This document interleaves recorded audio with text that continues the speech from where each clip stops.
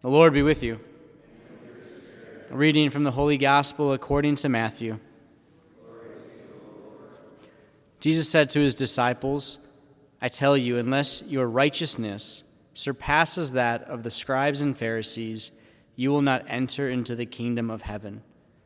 You have heard that it was said to your ancestors, 'You shall not kill, and whoever kills will be liable to judgment.' But I say to you, whoever is angry with his brother will be liable to judgment. And whoever says to his brother, 'Raca,' will be answerable to the Sanhedrin. And whoever says, 'You fool,' will be liable to fiery Gehenna. Therefore, if you bring your gift to the altar and there recall that your brother has anything against you, leave your gift there at the altar. Go first and be reconciled with your brother, and then come and offer your gift. Settle with your opponent quickly while on the way to court. Otherwise, your opponent will hand you over to the judge, and the judge will hand you over to the guard, and you'll be thrown into prison. Amen, I say to you, you will not be released until you have paid the last penny." The Gospel of the Lord. Praise to you, Lord Jesus Christ.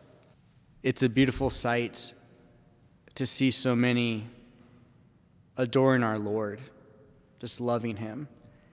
So I walked out of the confessional, I looked, and you're all there, looking at him as he looks at you. And how simple is that?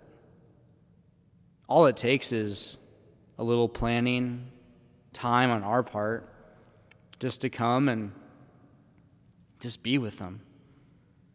It's not a complex reality, and yet there's many who are not here.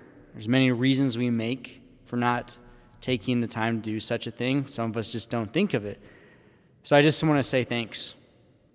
Thanks for loving him, because that's what we're called to do. Now, when we hear these readings today, it's a other beautiful reminder that the Lord, in his love for us, makes certain things extremely accessible. He makes certain things very easy for us to acquire if we choose to seek them out. And one of those is the ability to be forgiven by him, aka confession. It is so easy to get to, generally. At least at St. Bernard's it is now. Because there's how many times a week? 1, 2, 3, 4, 5. Plus, you can call the rectory, and you say, "Father, I need to go to confession." And I'll say, "Okay, where do you want me to meet you?" The Lord has made the ability to be forgiven radically accessible. And that's really good and a little problematic.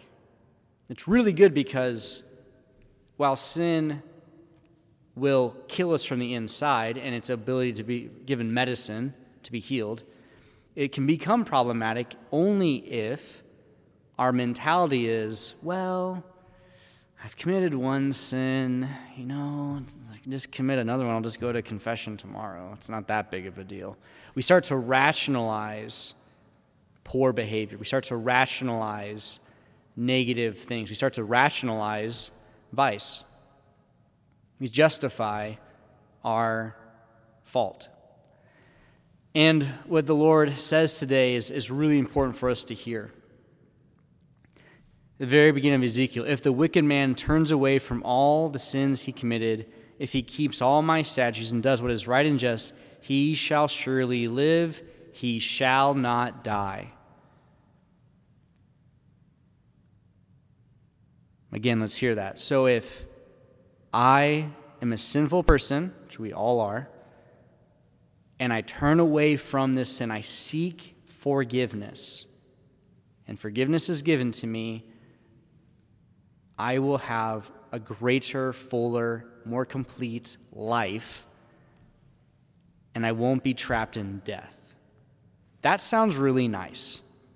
However, gets to the bottom, when someone virtuous turns away from virtue to commit iniquity and dies, it is because of the iniquity he committed that he must die. So we can start to again, try to justify, rationalize, say, well, I mean, I was angry at that person, but it's their fault. But it's my fault I became angry. I could have chosen the virtuous path and forgiven and been righteous, but I allowed my anger to consume me, and therefore I'm dead. And we don't think about this life and death because everyone's still living, breathing, heartbeats working, brains functioning, but our souls actually die. I shared this with someone the other day. When we're in a state of sin, it can cause physical illness in us. Like, our body rejects it so much that we can actually become physically ill by sin. Do we recognize that? Do we acknowledge that or not? And again, the scripture finishes with this. It says, if the wicked, turning from the wickedness he has committed, does what is right and just, he shall preserve his life. Since he has turned away from all the sins that he committed, he shall surely live, he shall not die. It's guaranteed to us. This is God's word. God's word is inerrant, without error, fully true. But do we believe it? Do we allow it to actually change something in us, or do we just think, no, yeah, it's just Father out there trying to tell me to be a better person? No, I'm trying to tell us to be holy people. That sin and vice makes us unholy.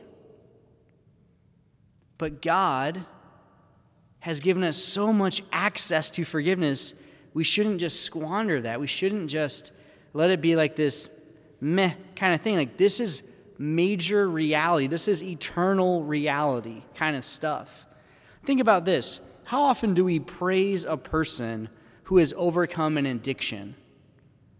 Right? Praise a person who, let's say, they struggled with alcoholism for years and now they're sober for decades. And we're like, that's amazing. Congratulations. I'm so proud of you. And how often do we condemn that person for one little failure? How often do we condemn ourselves for one failure? It's important to recognize that verse we did in the gospel acclamation. Jesus, again, tells us often in Scripture, I love you, I'm here for you, I give mercy to you. He does that often. It's very, very frequent.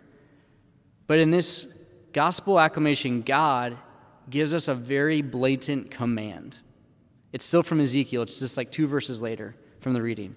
He says, cast away from you all the crimes you have committed, says the Lord, and make for yourselves a new heart and a new spirit. He's commanding us, avoid the sin, convert, repent, seek holiness.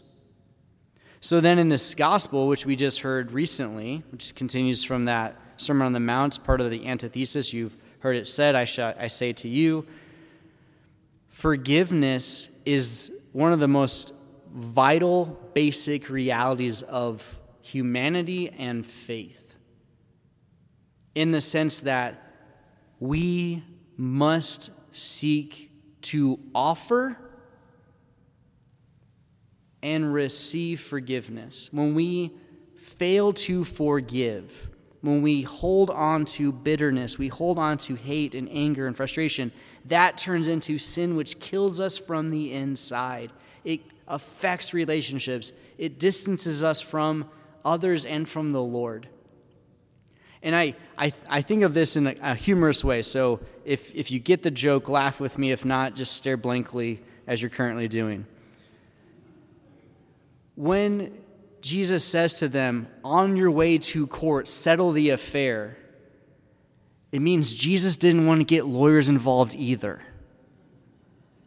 And if anyone's a lawyer, thank you for your service. But it's the reality. Like, you think about that. Lawyers can muddle things up.